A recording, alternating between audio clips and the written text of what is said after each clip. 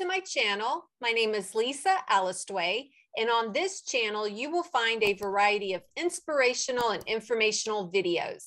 So if that sounds good to you and you haven't subscribed, please subscribe.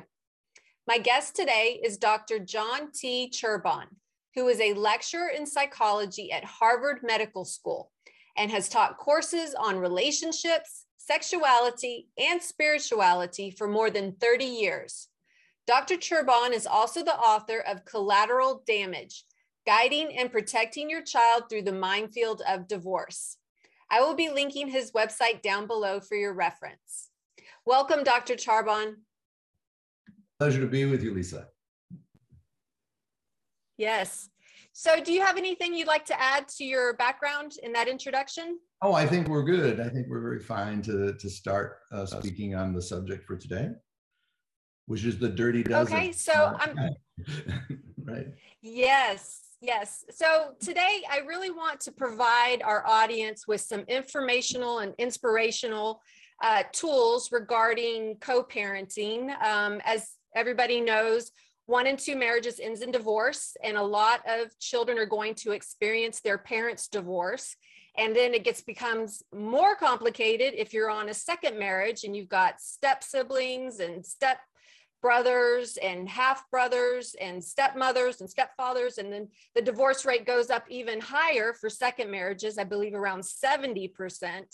So there's a lot of people. I'm hoping that this information today will be really useful. You have identified 12 areas where parents are going to be needing a little help with their co-parenting and not making these 12 mistakes. And then, so we're going to talk about those and then maybe provide a little bit of advice to do instead, and just be real conscious of your co-parenting. Sounds very good. Okay. Yes. So the first one that you've identified as a mistake that co-parents make post-divorce is they put their kids in the middle. Can you talk a little bit on that?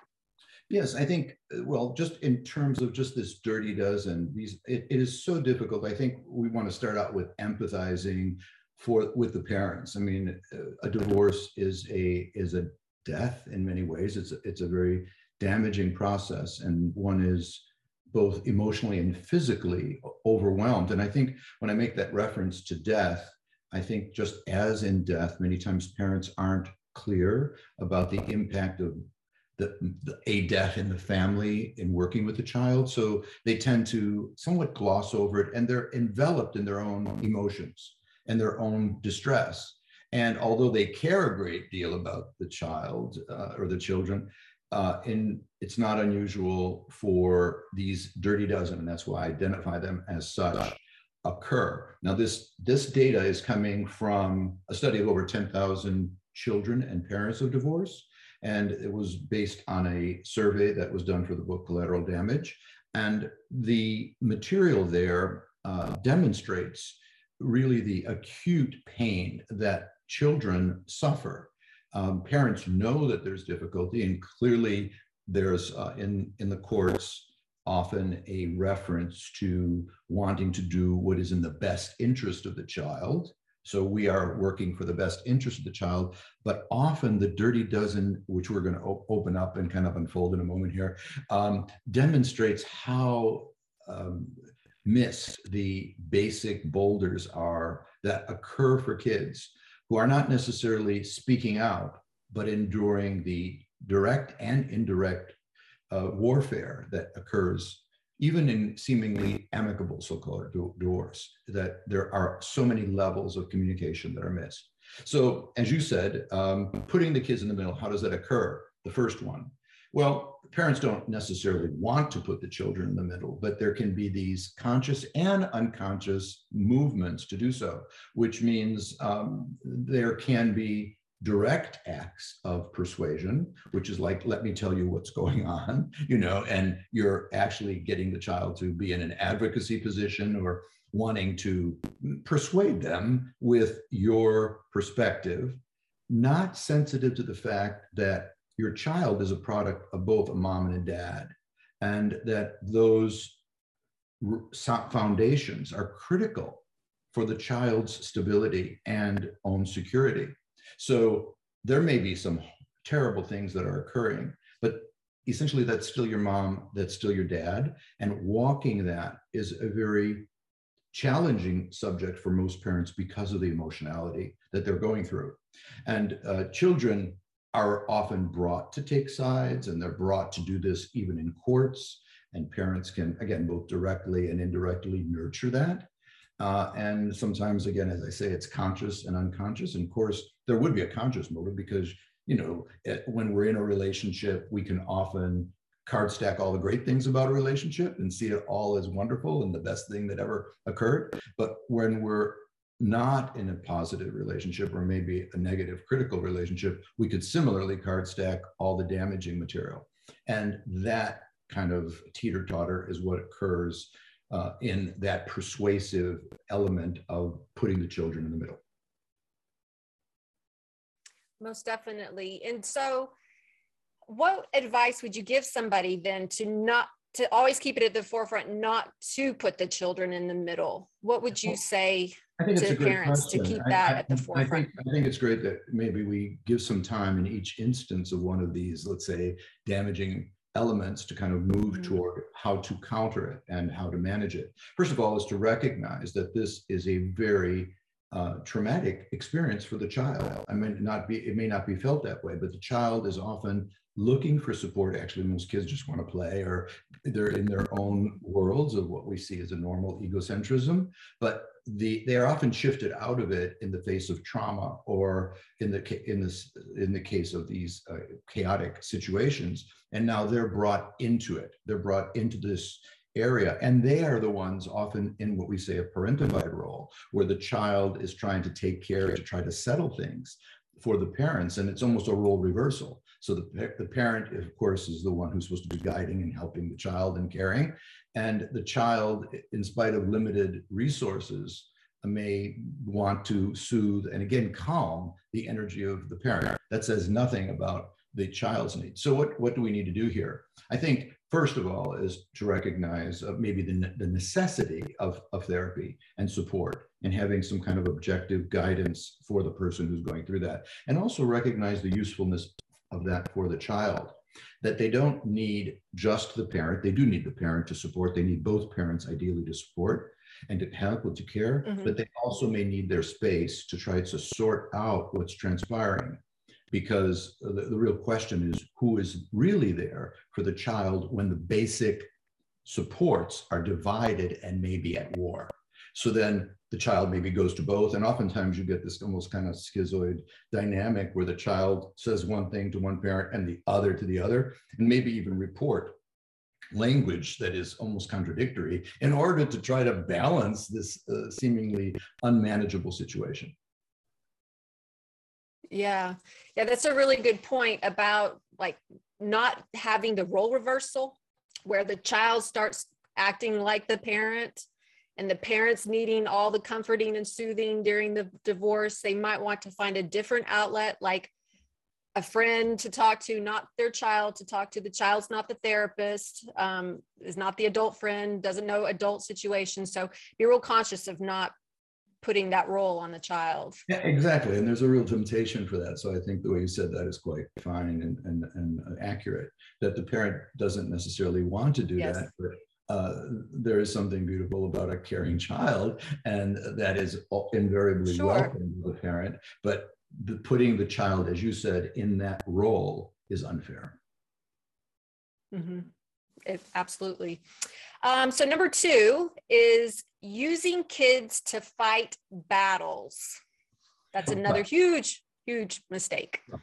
And this can occur both directly and indirectly, as again, it's in the intensity of one that number 2 evolves, which is a much more direct action. Of course, that's extremely painful. And the emotionality that can be felt by one parent can tap into that, which is like, it's another way of getting back, or maybe creating some distress for someone with whom you're angry. But nothing often can be more potent than your child coming at you. I mean, your child is the one who you're wanting to be the best, and now that turned against you is often the most painful experience for someone, and a very potent let's say, a very potent weapon that can be used by parents, so that getting the child to, tell your father how angry you are or something like that, as opposed, so you were earlier going to, what is the opposite end of that, is to, and I think it is walking a sensitive line, and it's not quite walking a tightrope, but it is because the home is changed. Mm-hmm. In the divorce survey, many of the kids said quite directly, my family ended. What a horror story for a child. My family ended. That's like your resources, all of your supplies, all of your base. It shouldn't be ended. It is being reorganized. It is being redirected. And clearly that may take various shapes and forms, but you're not wanting to put the child, so you're wanting the child to be able to express himself or express herself, but you're not wanting, so even if it is anger, you want to be able to, rather than direct the child to go directly at the other parent, to be able to try to grade it as a conversational matter. You have some negative feelings. I am sometimes having negative feelings too. Again, don't go into the content of that, but it's important, and encourage the child to express those feelings, but in a conversational manner. It's important for you to speak to your mom. It's important for you to speak to your dad and to express what you're feeling, and to try to bring it to what we would probably say is a rational communicative level, as opposed to emotionality, which is just acting out. It's not to say that there might not be that, and hopefully parents can embrace that and understand that, but you really want to get it to the communication end, to the constructive expression. Yes, yes. And sometimes when there are divorces and it's contentious and you don't like each other and you're fighting over money and fighting over custody, mm-hmm. the best thing you can do is not weaponize your child. Your child is not a weapon to be used for your battles. You right. need to fight your own battles and not use your child, and keep that in mind, because it's so damaging, that anger that you are projecting to your ex-spouse. Your child's going to absorb a lot of that aggression and a lot of that anger, and you have to and something you just said, Lisa, be very, very mindful. I like what you said, because you said you need to fight your battles, and I think there you can get an alliance with your child, that when the child feels that you're expressing those battles in the house, or starting to verbalize some of these things which we're moving in on as damaging, to let your child know, you could nudge me and tell me, like, you're getting, mom, you're getting a little too upset here, dad, you're really, doing something that makes me uncomfortable. So that can occur, and quite normally might occur. I mean, in terms of, again, the study, there were divorces that occurred where the children didn't even know what happened, because the parents were almost so sterile and almost antiseptic and clinical about the divorce. The kids didn't, it's like, we're here today, and then now we're not a family anymore. We heard there's a divorce. It's almost like strikingly rational, that's not what we're looking for here. So dealing with our emotions right. and our person is normal, but bringing that to a subject of conversation and addressing it and processing it and communicating about it is the healthy thing you want to do. And also maybe there, just like if, you're, let's say, using language that's not appropriate, like inviting your child to bring that to your attention, because you may not be conscious. Yes, very good. So number 3, let's move on to treating kids as property is another huge red flag mistake you need to avoid. Can you talk about what that means and how that looks?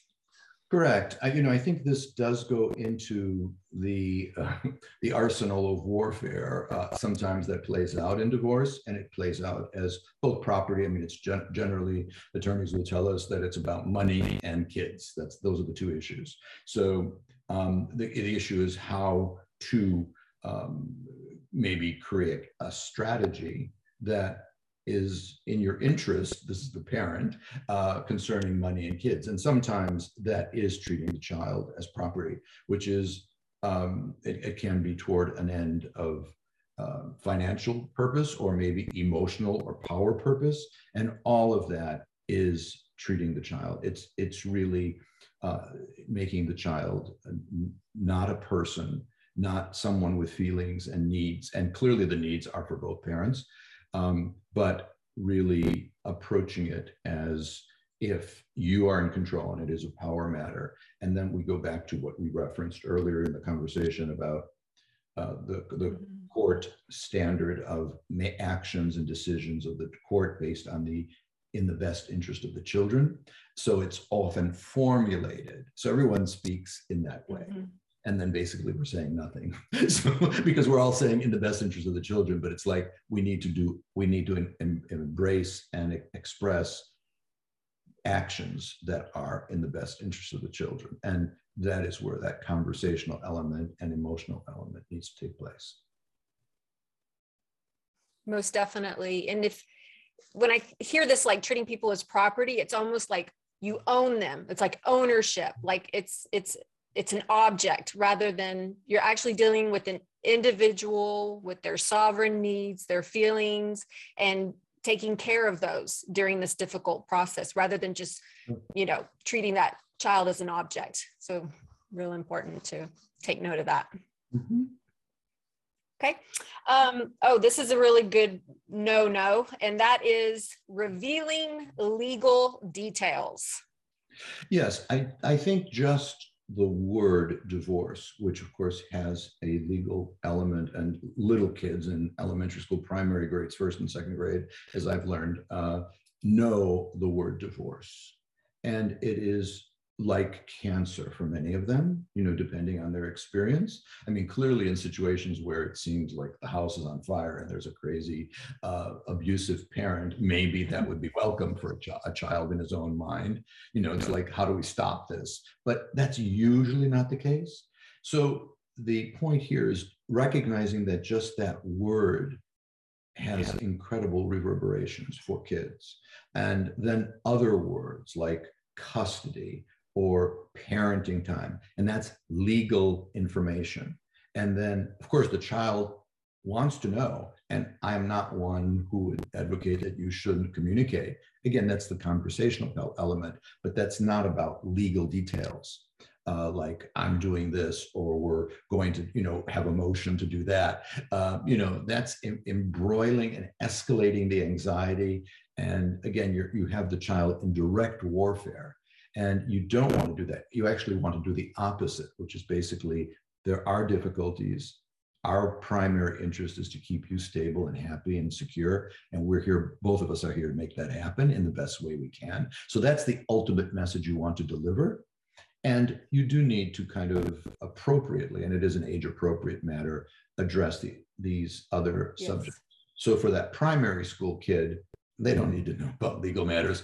It might be quite different in terms of articulation with a high school kid, because, they are more articulate. They have what we will speak about as formal operations. They have a more complex understanding of relationships and behavior, and you don't need to keep them completely isolated. And that's where in Collateral Damage, we speak about the different ways of communicating in an age appropriate manner. Most definitely. Because again, the divorce can be very contentious, and children don't need to know every detail about what's in that legal document and that contract. Like you said, keep it age appropriate, developmentally appropriate, and kind of as a need to know basis. They don't need all the details, the dirty details of fighting, paying lawyers, all the different things on the back, and they don't need to know that. And I think that here we're highlighting the importance of keeping the child's world as positive, stable, healthy, supported, and happy as possible. And you can do, as a parent in this process, your best. You can't necessarily direct the other person. Clearly, that would be a problem to, your partner, your former spouse, to do their part. But you could act appropriately, and that will be deeply appreciated by the child. Yes, very good. Okay, number 5 is disclosing secrets about your spouse.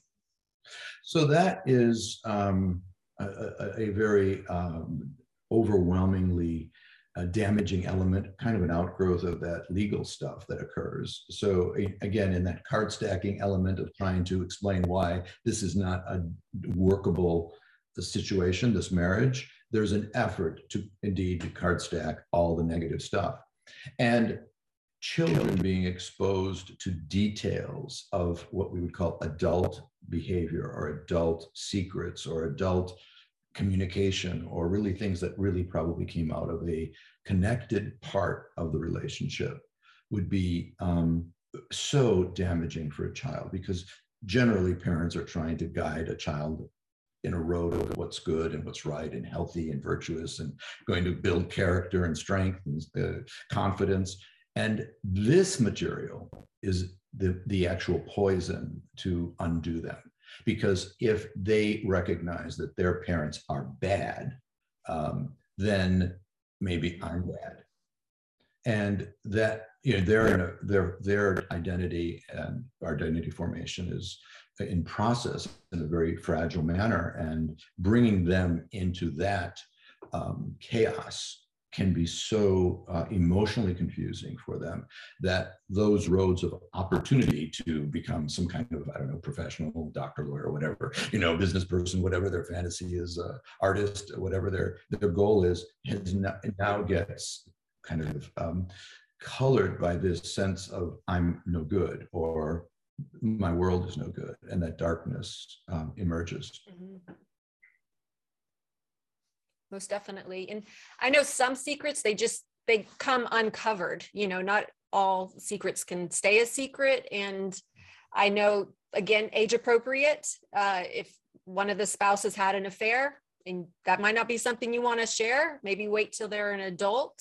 Right. However, if there is another baby in another family, and there's secrets that obviously are going to come forward, but I think it's really important that, again, the communication and age development appropriate conversations. And, you know, your comments always invite a response. It seems to me that, you know, the issue, let's say that, let's call it the foibles, the errors, maybe the mistakes of a parent, you know, that can be actually guided or directed in a constructive way, because we're all human, we're all in process. So your child needs to know that about himself or herself as well. So mom can make a mistake, dad can make a mistake, but it doesn't mean they're bad. You know, I can make a mistake as a kid. I am not bad. I made a mistake. I need to fix that. So, I mean, having it as a constructive, we can always constructively and positively respond to material. But the issue is, in this dark cloud, there's a tendency to not want to, you know, there's a tendency to miss it. And that's why we talk about it as the dirty dozen. Very good. Okay, number 6 is splitting occurs in 2 forms. What do you mean by that? So I think the splitting is, of course, mom is doing it this way, dad is doing it that way. And it occurs on, generally parents and good parenting behavior, even if the mom or dad agrees with the other, are generally directed to kind of address that privately with the other person, not in the face of the child, because that causes confusion and invites splitting. So the splitting is, well, I'll go to mom to do this and I'll go to dad to do that. And certainly, you know, adolescents quite commonly, at least I find in my practice, learn how to milk that, you know, extraordinarily, but it doesn't help them. So they get what they want by splitting, because the parents are split. So now we get 2 directives. Well, mom does it this way. I get, you know, and then parents can also get into the good cop, bad cop syndrome, where let's say one of them has only visitation. So the power move there could easily be, and it might be quite an expression of emotional pain as well, enveloping the child with gifts and goodies, and, you know, not being the disciplinarian and the one who is kind of managing the fort and kind of overseeing the marital home is often left with all those responsibilities and becomes the disciplinarian. So you want to be, again, conscious of that and want to even articulate that dynamic with the child, so that they can be conscious of what they're doing. Because even if there are some, let's say for adolescents, some benefits, well, dad said I can stay out till 2, or something like that, and there are privileges there.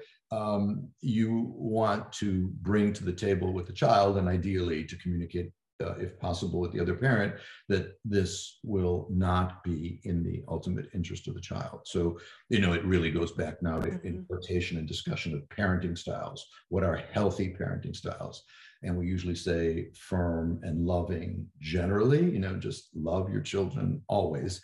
And that's the basic message, but firm guidance and direction is essential. So we speak about authoritative styles, authoritarian styles, laissez-faire styles, and all of these have implications. And then there are parents who are absolutely not involved. And those parenting styles have direct correlations and impact on child development. Yes, I would hope that most parents, before they even have a child, they're on the same page about how they're going to parent their child when they come into this world. And as you pointed out, the authoritative parenting is the ideal type of parenting. Because like you said, you don't want to have like the Disneyland dad that's always saying yes to everything. And then so the mom has to set boundaries and disciplines. And so, like you said, the bad cop. And hopefully you guys, even if you're divorced, you can still be co-parenting with the same values. And again, Lisa, every time you speak, I feel like I want to chime in because I think the part here is to embrace the range of the emotionality of the child. There is a shakeup, a trauma, a pain. So that definitely invites sadness, anger, hurt. You want to be able to have a place for that to be both expressed and addressed and processed, both in the home as well as maybe professionally. But you also want to have the other side, which is the primary task of supporting that solid foundation for healthy growth. That will always remain, divorced family or not. And it is a responsibility of the parents. Most definitely. Very good. All right. Number 7 is simply guilting. What do you mean by guilting? Well, I think this is really where a child feels guilt and can be made to feel guilt. Like it was very interesting as I read the surveys of very young kids, that they literally said, I did this and I caused the divorce. I didn't pick up my room, or something like that. So a child, just like in the face of death, may feel like, and it's not unusual for adults to feel like this in the face of adult behavior. Someone dies and there's a sense of, I didn't do enough, I didn't care enough. So the guilting is this often experience of the loss and the management and the pain of wanting to, well, it's a way of expressing the sense that I may have caused this or produced this. And then the other side of the guilting is literally direct, where you can have a child feel that they are the problem. And parents, in their anger and in their overwhelmed experiences, can do and say things which make that child feel responsible. And those are those cues that you really want to sensitively watch. So let's say for a single parent who doesn't have much of an income, it might require a second job or more support, and the child might see that. So the child you want to be open and honest about the facts. Yeah, this is going on, but you also want to make that a conversational, constructive communication. But we're in this together, and I'm here to do my best, but you don't want to make them feel like your toil and your stress is because of them. So this is the kind of thing we're trying to address there. And it can be done often with the parents in their own frustration. And that's why I think I speak about the necessity of therapy in the process of divorce, because I see divorce as generally certainly one of the most distressful experiences of life. Yes. So that's really interesting that you point out how the child can take on the guilt irrationally because it's not their fault, or they could be projected on because of the parent's guilt, because it's the parent's failure in the divorce. I've seen in my own observation with parent guilt after a divorce, they will try to buy their child's love, and they will pay for expensive vacations or expensive gifts to make up for the guilt that they're feeling as the parent. I think that's an excellent point, and of course, very relevant.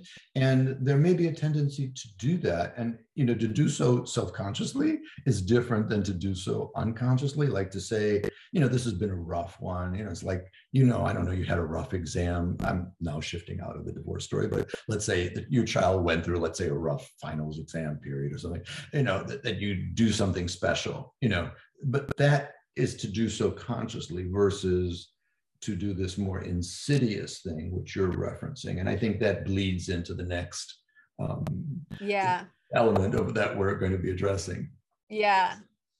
Watch out for the guilt spoiling, because, you know, that obviously has ramifications. All right. So number 8 is suffocating is the result of being overly involved in your child's life and monitoring them beyond appropriate boundaries. So suffocating. So Lisa, that's what I meant by the bleeding. You can see how that guilting and the behavior you were describing can really produce this, I don't know, maybe this anxiety of the parent, and it can be coming from all kinds of places. And so these things are not simplistic and just driven by one motivation or one level. That suffocating can occur because the parent is replacing an intimacy. And that intimacy interest is now unconsciously directed toward the child. So it's like the way you would care for your lover, you're caring for your kid, something like that. And that's like annoying or stressful or putting a burden on the child. And incestuous? Yeah, it is. Very well said. Very well said. Yeah. And then the child feels like adult. It's again a parentification coming through the window again. So the child now is again feeling, I got to take care of mom. I have to take care of dad, because if I don't, they're in pain. And the suffocating might be filling their schedule.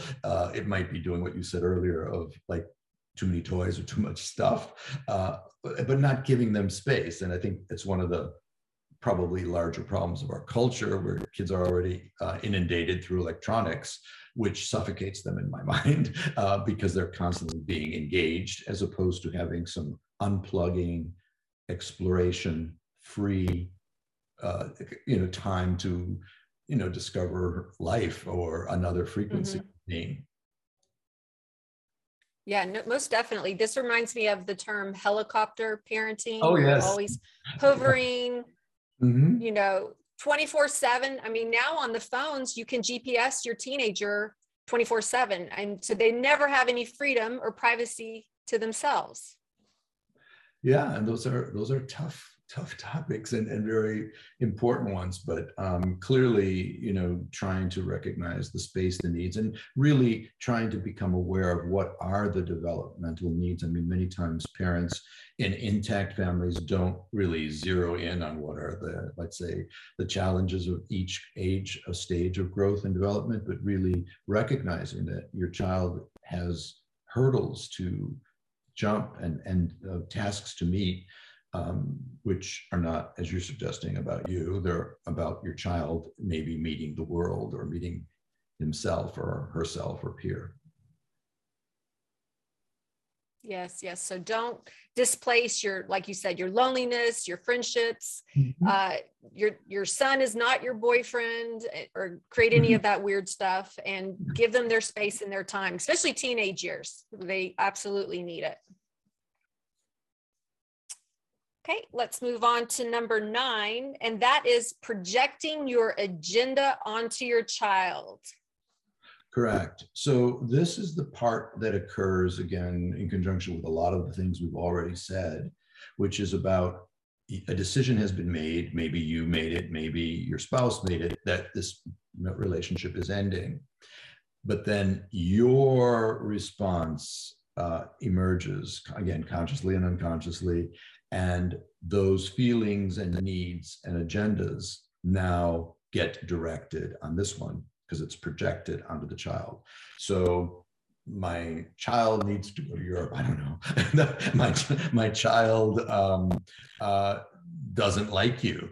I don't know, whatever. I mean, and then it turns into the my child versus the our child.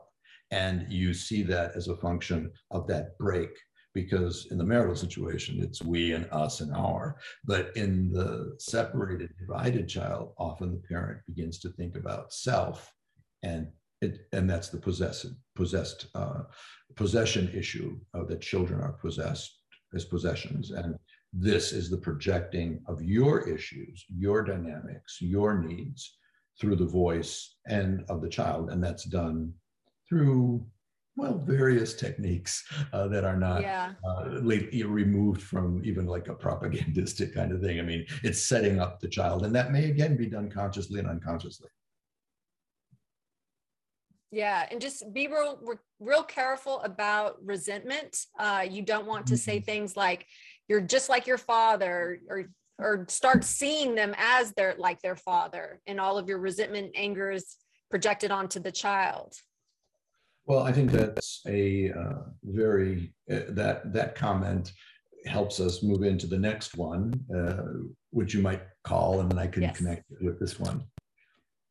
Sure. Would you want to just look, so that's number 10, and that's, yes, number 10 is fighting or attacking your spouse, whether it's in person or even in public.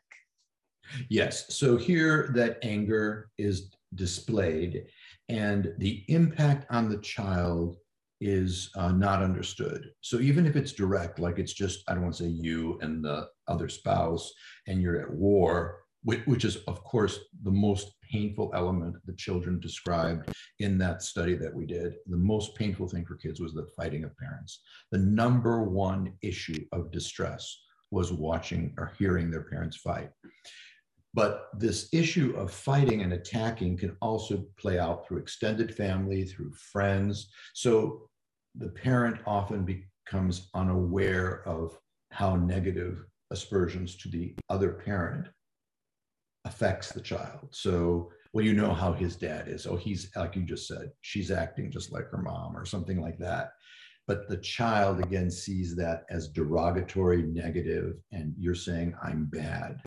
And that part of me, that parent that I am made of, is inherently bad. And it has both that devastating effect, let's say on the social plane, because this is playing out in public, and it's embarrassing, of course. But it's also deeply emotionally destructive, because the takeaway leaves the child at a loss about where to get care and where to get support and where to get help, because there's a sense that if this is the parent who's authoritative or the one who has, let's say, custody, it's like that is the judgment. So there's a judgmental element here that's not understood by the parent who might be doing this. And the child might also be taking on some of what the parent's saying. So like if the father's calling the mother crazy, even if it's in jest, as a joke, it's still unhealthy. And the child might even, like I said, digest, well, maybe I'm crazy if mom's crazy, or maybe go against the mother and start to see the mother as crazy. So it's very dysfunctional. I love what you just said. I think that's great, because I think it shows the chaos that it produces. So if mom's crazy, then I'm crazy. I'm going to act out crazy too, or I'm going to do crazy things. And I think this is one of the other takeaways about children of divorce, which often our society minimizes, and clearly parents who are divided, who are divorcing, often, I see them in therapy, of course, and they often minimize, well, it's not a big deal for my kids because half of their class is, with divorced parents. And that's the minimization. It's not at all true. I mean, yes, the kids may have divorced parents, but the damage is also very real. And we know that medically, and we know that emotionally, and we know that socially, and we know that vocationally. So it plays out. I mean, we even know just in the fact of divorce that it affects metabolism, it affects your health risk going forward in your later adult life. And we certainly know it in terms of anxiety and depression. And we certainly know it in terms of school grades, performance. We certainly know it in terms of the impact often on kids who can either move very conservatively or very maybe liberally. And what I mean by that is they may be very repressed, unsure, insecure. They take a very safe way. They might be very focused and narrow in their worldview, or they might go to the other end and act out, get involved in drugs. God only those get involved in a lot more behaviors that are more dangerous. So almost all of the studies show a substantial deficit in terms of emotional and physical and social damage, and projection about success, and all of those factors seem affected by children who endure or suffer divorce. Most definitely. Okay, number 11 is using kids to get your needs met is often a subtle process and not necessarily so different than parents who live vicariously through their children.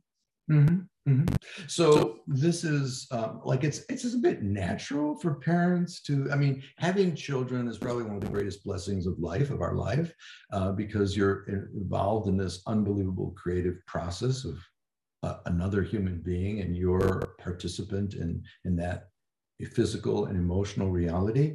So you do get to review your life in many ways through the child. So you will be quite naturally returning to, little, stories from childhood, the nursery rhymes and things that you didn't get the first time, or maybe books you didn't read. And that I would see as a natural kind of re-examination, and maybe it's a very positive, healthy thing that you could celebrate, enjoy, and participate in. Maybe it's sports, maybe it's social things, maybe it's the creativity of your child, of things you never imagined that your child explores and you certainly want to celebrate. So all of that is available to us in parenting.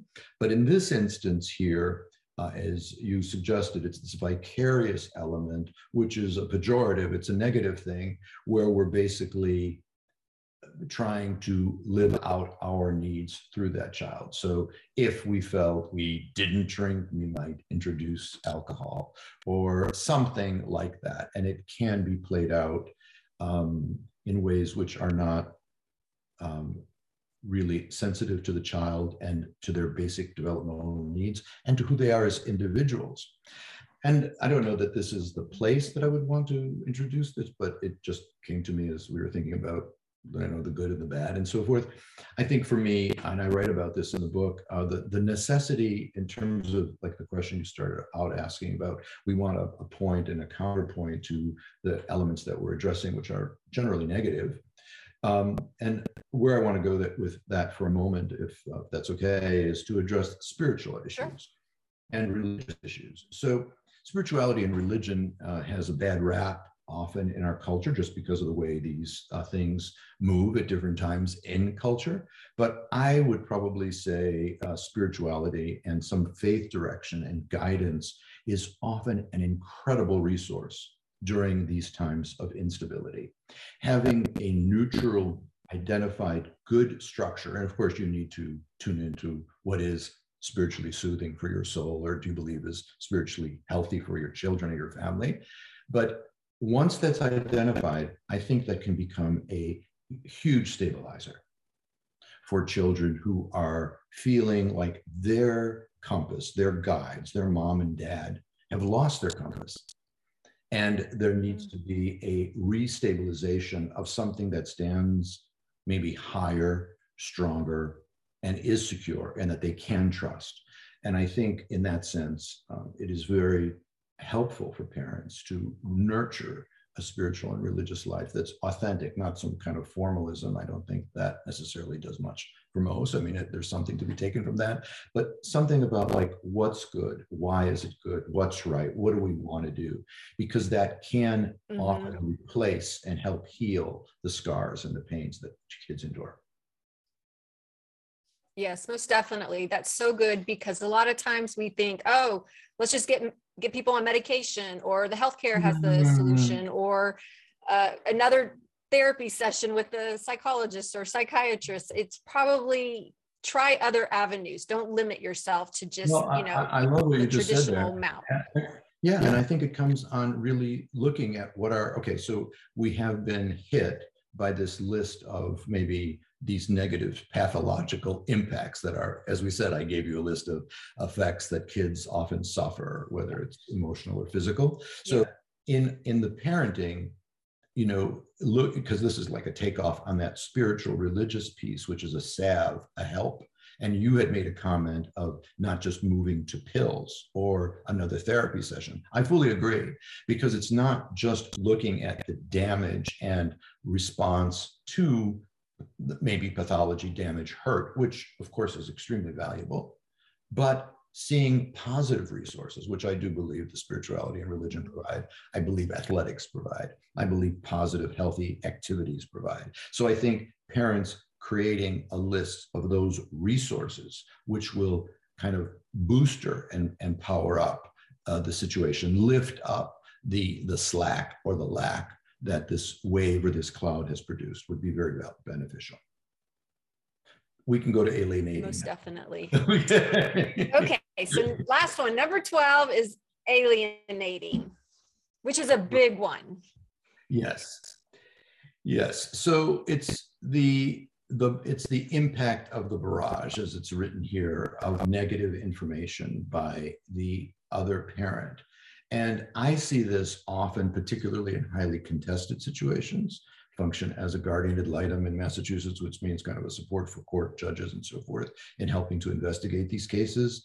But somehow someone learns or perceives they learn to play the legal game, which might be, you create actions of accusations or create legal complaints, which may or may not have any relevance, but the more disturbing one is when they don't have any relevance. So you look for a way as a strategy in your duress, in the divorce, of identifying legal violations, maybe making up stories of improprieties that are sexual with one of the children, or damaging or hurting the child, and moving toward court actions, court orders, police orders, to actually get evidence of negativity for a definition of the other parent, such that the child is left with being alienated. So we speak of alienation as alienation, and that's a kind of a controversial subject in psychology. Is alienation a psychological situation or condition? And I don't want to go into that topic in this instance, but I think just addressing the emotional behavioral issue of alienation is quite real. So you really have framed a legal way of control of a situation, and now there is a bit of, it's brainwashing of a child in terms of a particular position, so that the child begins to feel that the other parent is not good, or does not identify with them, or actually creates a wall that separates them from that other parent. And that, if the child chooses to make those adult decisions in their life, for whatever reasons, we make decisions to be with people or not people, be with people, that's one thing. But I think encouraging your child, in the best way you can to understand that parent makes sense. That doesn't mean putting them into the fire. If you feel the parent's alcoholic and drinking in a car, I wouldn't certainly put my kid in that car. So it's like, I'm not suggesting that. Clearly, if there's a danger and clear danger, that's a matter. But we're speaking about a psychological process here of really creating a narrative, a story, which the child begins to adopt and then believe, and it actually creates a huge moat such that the other parent has no access. And to some extent, that is one of the challenges in parenting generally. Like, have we functioned in ways which are going to create healthy bonds and establish healthy relationships for our children going forward? I think that is a task of parenting generally. It becomes a much more complex and challenging one, given some of the dynamics we've referenced in this discussion about divorce. Things get much more complex and much more challenging, and require much stronger efforts to outreach and to gain connection. Yes. And I think it's just, a good reminder that that child will only have one mom, will only have one dad in their life. And as long as they're not abusive and you're not displacing your own resentment, anger, bitterness to the situation. You want them to have that relationship with their mom. You want them to have that relationship with their dad, because alienating them and setting up, like you said, the brainwashing, and then you have adult estrangement, and then they miss out on all those years that they could have had a relationship with that parent. And they may come back and be mad at you when they finally get a clearer head about it, and for the alien. Correct. And I think that those are really very complicated questions and dynamics. If I may, I have something about this attunement to the child that I would like to add, if that's okay. And it's really coming directly from the book. So it's like the importance about how parents can listen to them, nurture them, engage them, and lead them. And I wrote it with this kind of simple message that you want your child to walk away with. You want your child to really believe. So if they were to say, I think mom does this, I think dad does this, these are the things I would want the child to fill in the blank. So the parent saying, I see you, you are important and invaluable, and you know it. I love you and act in ways that show it. I recognize you, take time to give you the attention you deserve, and we celebrate it. I guide you to discover your true self that shapes your identity, your dignity, your direction, and you embrace it. I think these are empowering messages that you want your child to feel is your legacy, that you've given them fully of yourself to the best of your ability. You know, we're all in process, we're all growing just like the kids, but right. This is about kind of managing this rather ominous hurdle. Wow, that's some really good language that people can utilize and actually take today if they're going through this, and communicate that to their child. So those are really excellent ways of articulating that. Thank you. Thank you. Well, a pleasure being with you. So this, oh, yes, yes. And I just want one final thought about all of this, and then I'll have you do some final thoughts, is, you know, as kids, you are looking up to your parents. You are witnessing how they do their relationships, how they communicate, and you're learning firsthand in the home. And I would hope that you don't want your child to go through the same experience, their own divorce, multiple divorces, that, you know, you can break this cycle. Hopefully you're the last cycle to have it with them. And so that, like you said, the legacy that you're giving your child is a healthier start, and hopefully not repeating the same mistakes you're making. Well said. And I think what we are speaking about is often this rather elusive concept of a demonstrative love. I mean, no one enters a marriage with a sense that we're going to divorce. You enter with a sense of love. But I think the challenge here that we're moving in on as we move into this nitty-gritty detail is that love requires a lot more clarity, definition, and it's complex. And it's worthy of a much deeper clarity around what does it mean to really sacrifice for another person, to love another person, and to give oneself to another person. And if that's the message that you want to impart to your child. Yes, whether you're married or whether you're divorced, stay on that message. That's really good. Okay. Yes.